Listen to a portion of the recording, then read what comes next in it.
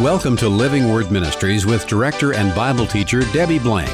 Each week, Debbie examines current events through the lens of end times Bible prophecies. Please visit our website for information and past programs at livingwordministry.org. Now let's open our Bibles to focus on truths from God's Word with Debbie Blank. Think of the last conversation you had with friends during a social time. Was it positive or negative? When we socialize, oftentimes, after we've enjoyed our initial pleasantries, the conversation moves to the many ills in our world, whether that be politics or politicians, fake news, cultural atrocities, or simply grumbling about prices at the grocery store. Unfortunately, it's human nature for us to look at the negatives in people and situations rather than the positive. Is that how Jesus spoke? Is that how he would have us speak and live? I'm Debbie Blank. Today we want to encourage you to, quote, set your mind on the things above, not on the things of the earth, end quote. And I'm co-host Jackie Sailors. Jesus warned his followers to be aware of the signs of the times. In Matthew 24, he prophesied a series of events that would begin to converge and increase in severity as the times of the end grow near. But even those who don't know these prophecies are recognizing how world events are currently converging into a bad direction. They cite fears of things like political and financial collapse, natural disasters, food shortages, wars, and new pandemics. So when conversations increasingly settle into a pattern of fear and despair, what should we do? These conversations may be natural and even necessary, but they can end in nothing more than an increased sense of fear, grumbling, and depression.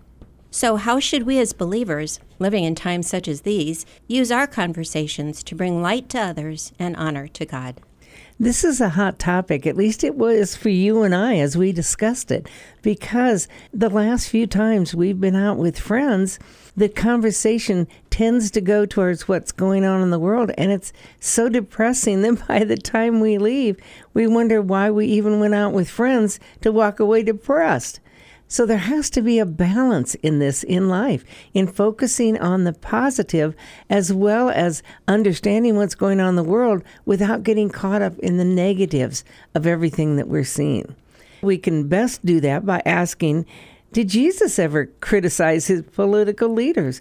Or did he ever even focus on what was going on politically at his time? And the answer is no, he didn't. Now, did Jesus ever criticize the religious leaders? Yeah, he actually did. In Matthew 23, he calls them hypocrites. But he did it to their faces. He was doing that because the way they were living and the things they were teaching didn't match up with Scripture. So really, he was confronting them more than he was criticizing them.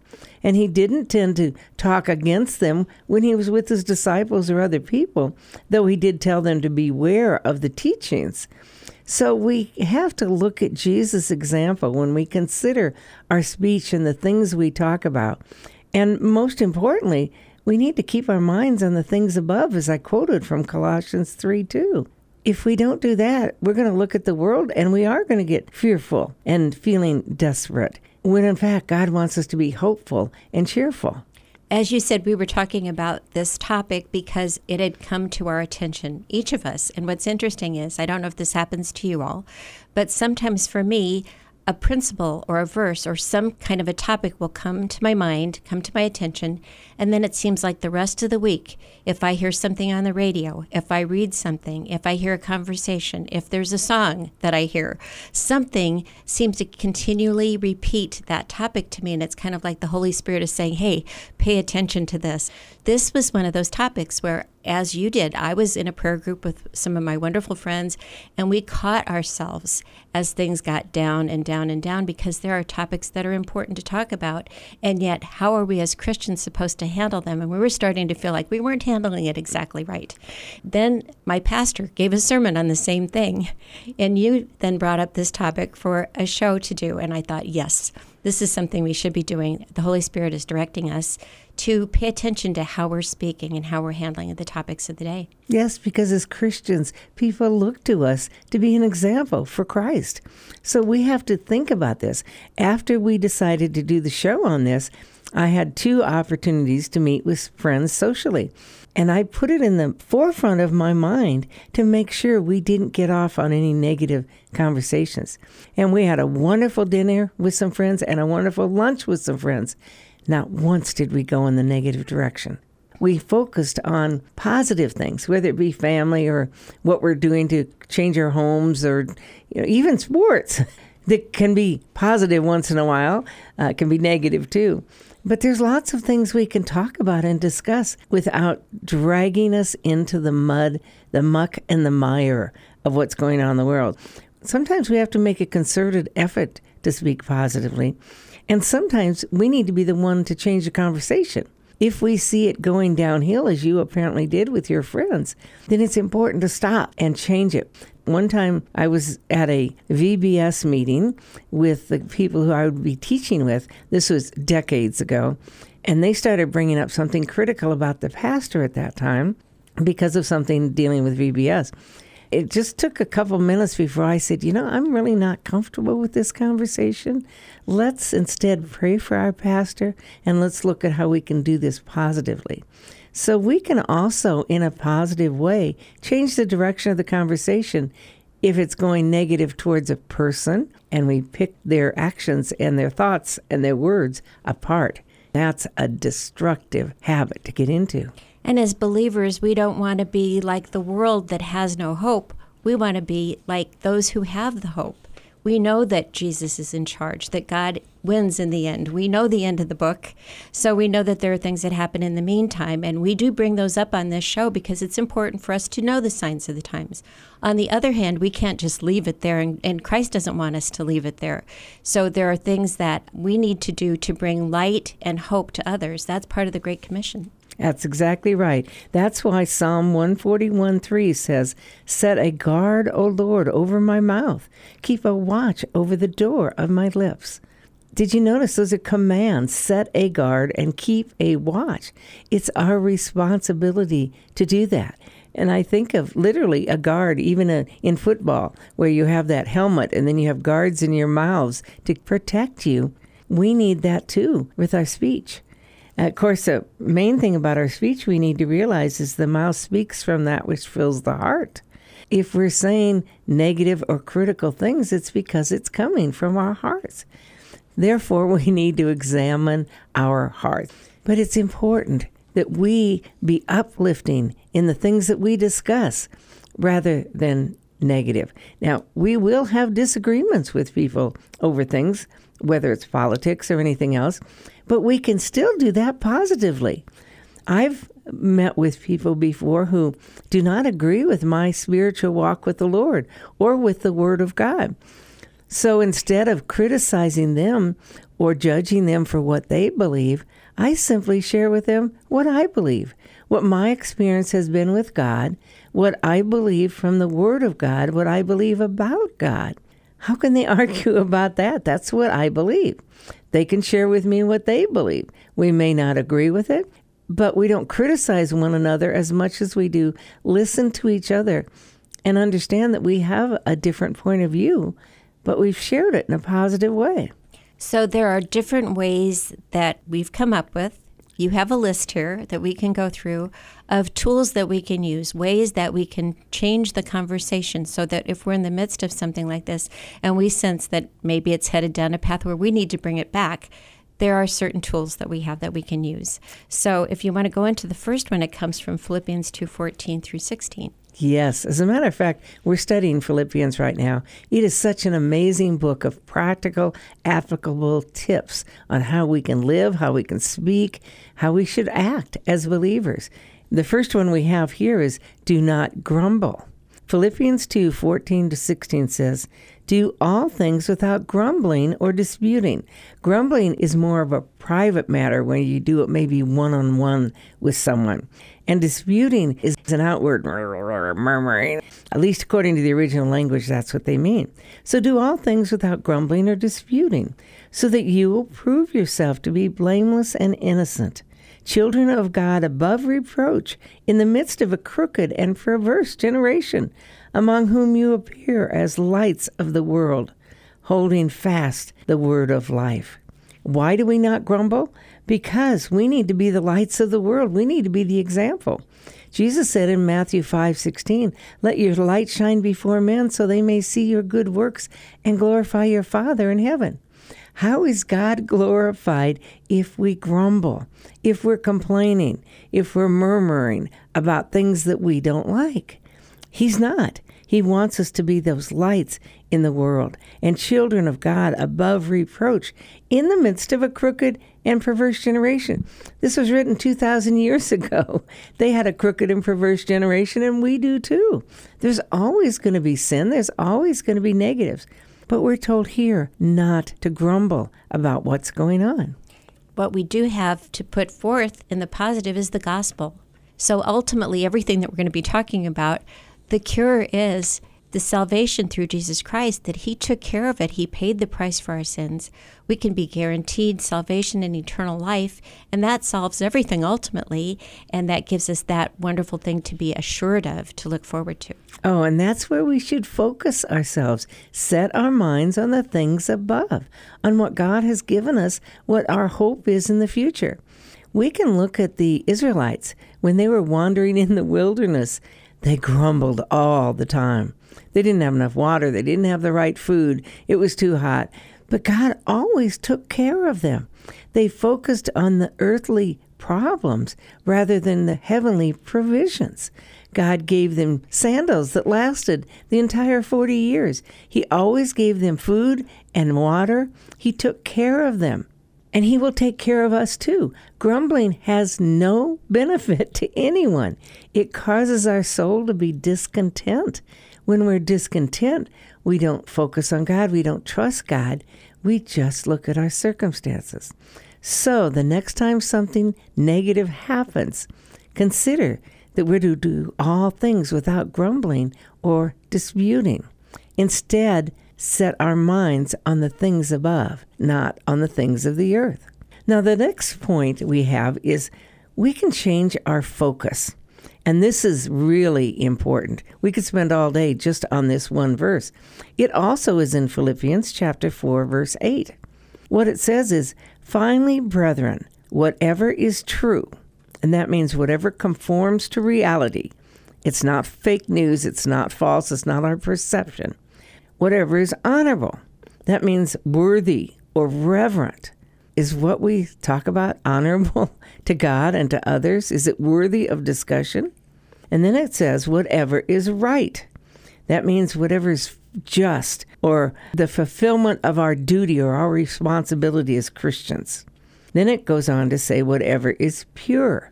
Pure means morally undefiled. That means there's no imperfection in what we're going to be talking about. Whatever is lovely. Lovely is pleasing to God specifically. We're his children. What we say and do and think should always be pleasing to him. Whatever is of good repute. That means fit for God to hear. Now, is what we say fit for God to hear? He knows it's in our hearts if we're thinking it, but do we really want to say it before God? And then it says, if there is any excellence, any virtue, and if anything worthy of praise, let your mind dwell on these things. Continually fix our mind on these positive things. So let me go back and read that in its totality without the stops. And think about this. This is what God says we should be dwelling on. And if we dwell on it, this is what our speech will be. This is from Philippians 4:8. Finally, brethren, whatever is true, whatever is honorable, whatever is right, whatever is pure, whatever is lovely, whatever is of good repute. If there is any excellence, and if anything worthy of praise, let your mind dwell on these things. That's a good verse to memorize. And when we start going down the slippery slope, to come back and ask ourselves if our speech is following this pattern.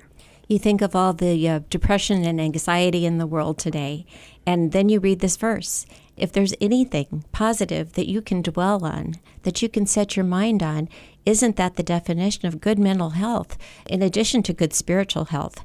This is probably another solution to just having a better attitude in general. It is, and that's why it's changing our focus. It's so important if we're dealing with the negatives that we change our focus. And we can do it by following that verse. The next point we want to make is that we need to realize that our words reflect what's in our heart. I've already mentioned Matthew 12:34 that says the mouth speaks out of that which fills the heart. If we have negatives in our heart, if we have criticism, if we're judgmental, if we're not happy or joyful in life, if we're not following God, the things that are going to come out of our mouths are going to focus on the world. They're going to focus on then eventually negative things. That's why we need to change our focus that we just talked about. So that if we change our focus, we change our heart. If we change our heart, we change our speech. It's all a pattern. In our culture, we have taken God out of the culture and the Word of God as being truth and being the plumb line of how we live. We need to put that back into our lives so that the Word of God is the main focus. If we will spend time with God each day in prayer and in His Word, that starts our day off in a positive light. It gives God control of our lives, and then He will be the one to guard our speech. Give us the right heart and attitude so our speech will be profitable. And sometimes it is difficult for us to control our own speech. And I'm thinking of the book of James, chapter 3, and it was one of my mother's favorite chapters about the tongue and how it can be so destructive. It's such a tiny part of our body, and yet it can cause all kinds of problems.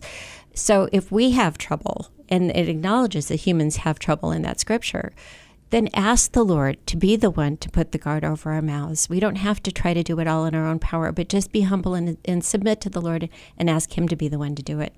I love what you just said, because in life, we think we need to do everything. But as children of God, we don't. We simply need to ask God to give us wisdom, to give us guidance, to help us through, to show us how He would have us live, and He'll do it. In the book of James that you're talking about, chapter 1, it says, if anyone asks wisdom, let him ask of God, who gives to all men freely and without reproach, and it will be given to him. So if we need wisdom on anything, God will give it to us. And in this case, we need wisdom in our speech. How do we do that? Well, we change our heart. Psalms 51:10 says, create in me a clean heart, O God, and renew a steadfast spirit within me. There's a prayer that we can pray, asking God to change our hearts. He's the only one who can. I look at where I was almost 50 years ago when I became a believer. I was a good person, and yet my heart had a lot of sin in it and negativism in it, and certainly worldliness in it. And God changed my heart. Gradually over the years, He drew me closer to Him. I'm continually growing into the heart of Christ. As I do that, that changes my attitude, that changes my focus, changes my speech. And as you know His Word and you're closer and closer to Him, those things are going to be the things that come out of your mouth. Well, once we have the right heart and the right attitude and the right speech, then our heart should be to encourage other people. Because remember, if we are to have joy, it's Jesus first, yourself last, and others in between. So Jesus should always be first and others should always be second. We should encourage others, build them up, not tear them down. Ephesians 4:29 tells us that we are to let no unwholesome word proceed from your mouth, but only such a word as is good for edification, according to the need of the moment, that it may give grace to those who hear. Oh, there's so much in that. First, don't let any bad words or unwholesome words come out of our mouth. Only share words that are good for edification or encouragement or exhortation to other people. And why do we do it? So we may give grace to those who hear. What does God give us? Grace, that we might have a relationship with Him. We should be pouring out grace on other people. Grace doesn't mean overlooking every single problem and ignoring it. Grace is a way to pour out love and encouragement and joy and peace to other people and build them up in this world. If we talk negatively about things or about them, we're tearing them down instead. It's such a good feeling to use your mouth to build people up. I have a couple of friends that are especially good at being encouragers, and I like to watch them and see how they do it, because you can see it build them up as they do it, as they build someone else up. And why use your mouth for anything else when you see the power that it has for good? Well, we use our mouths to tear people down because it makes us look better. It builds us up that way. But instead, if our heart's with Christ and we desire to be more like Him, we want others to be also. And we put them first.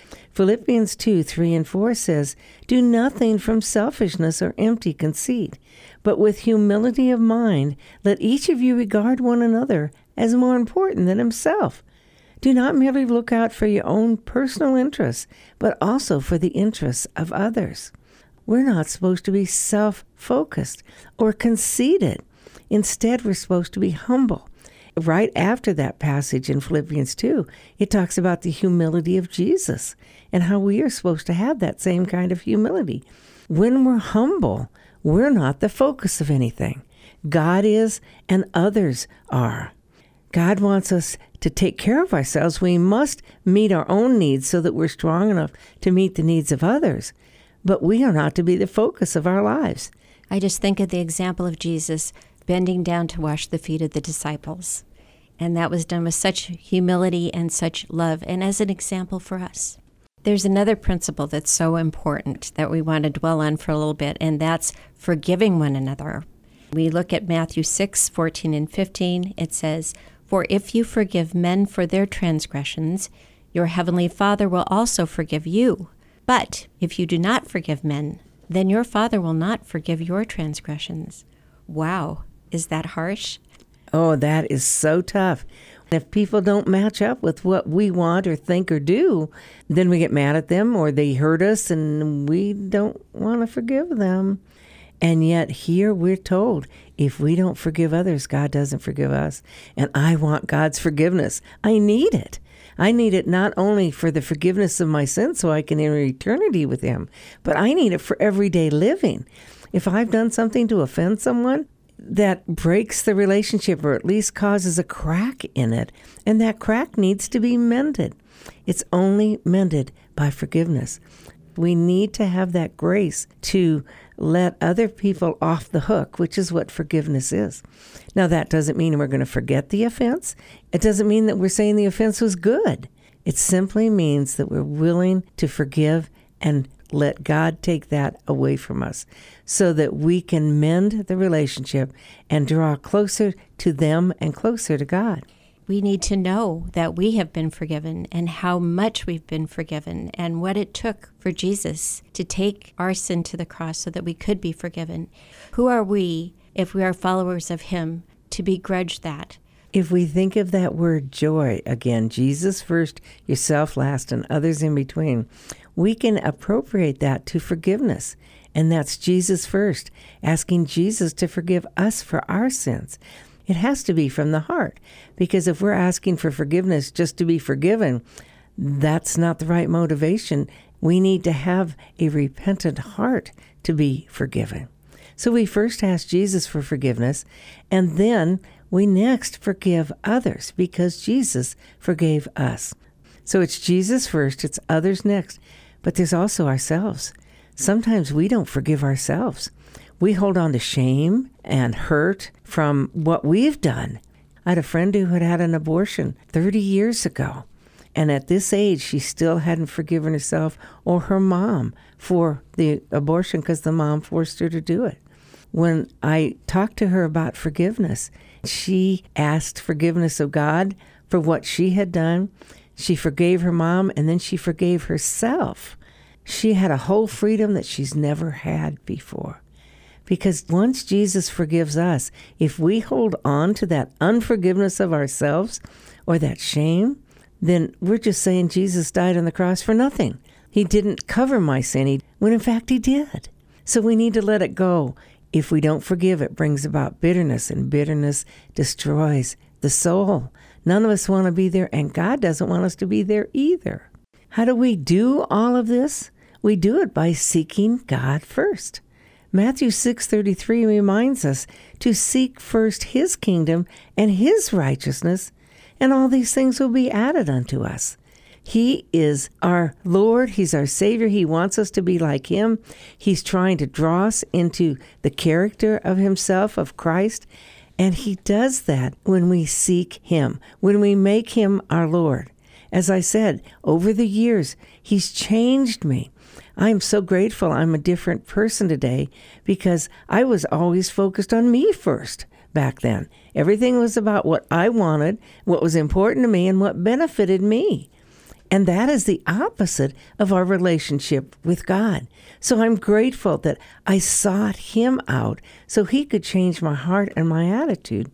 And then gradually, when things come up like they have been lately about negative conversations, that He shows me that needs to change in my life. Again, understand, negative conversations are going to come up. When we talk about the upcoming presidential election, there's going to be different points of view, and we're going to have opinions about certain candidates. It's okay to discuss what we disagree as far as the positions of different candidates go, because we will have a difference of opinion. But then to take it to that next level and criticize them for different attitudes and actions and what we don't think are right in their lives, that's making us a judge. And the only judge we have is God, not us. We are not to be judging other people or criticizing them or grumbling about them. Instead, we're to be always building them up and praying for them. If we have a negative opinion about a politician or anyone, the first thing we should do is pray for them. I'm nodding my head here because I think that's so important. We neglect to pray for those who might be, quote unquote, our enemies, but Jesus instructs us to do that. What better way is there to solve the problems of our country than to pray for those people who are in charge so that God might change their hearts? That would be the most effective, efficient way to go about change. So what do we talk about? If we can't talk about negative things, well, there's so much we can. What about Sunday's sermon? What God spoke to us about in what our pastor said? Or something we read recently in Scripture? How about the latest book we're reading and what it means to us and what we can share with other people? We always can talk about our family and our friends, what's happening there, or any exciting things like travel or participating in a sports event. We can get to know one another better by asking questions about their lives and how God's working in their lives. We can build each other up by looking for something that they say and focusing on that to encourage them. We can talk about God's blessings. That's one of the greatest things is what has God done in my life recently or in your life? We can even talk about current events, as long as they're presented in a way to inform, to educate, and to pray so that we know what we can pray about. So we can talk about anything. It's just a matter of where our heart is in our discussion. Let's keep in mind what God says in Psalm 19:14. Let the words of my mouth and the meditation of my heart be acceptable in your sight, O Lord, my rock and my redeemer. Thank you for joining us today on Living Word Ministries with Debbie Blank. This is a listener-supported show. If you'd like to support this program or contact Debbie Blank, you may do so at P.O. Box 540003, Omaha, Nebraska 68154, or visit our website at livingwordministry.org. Please tune in each week at this same time for Living Word Ministries with Debbie Blank.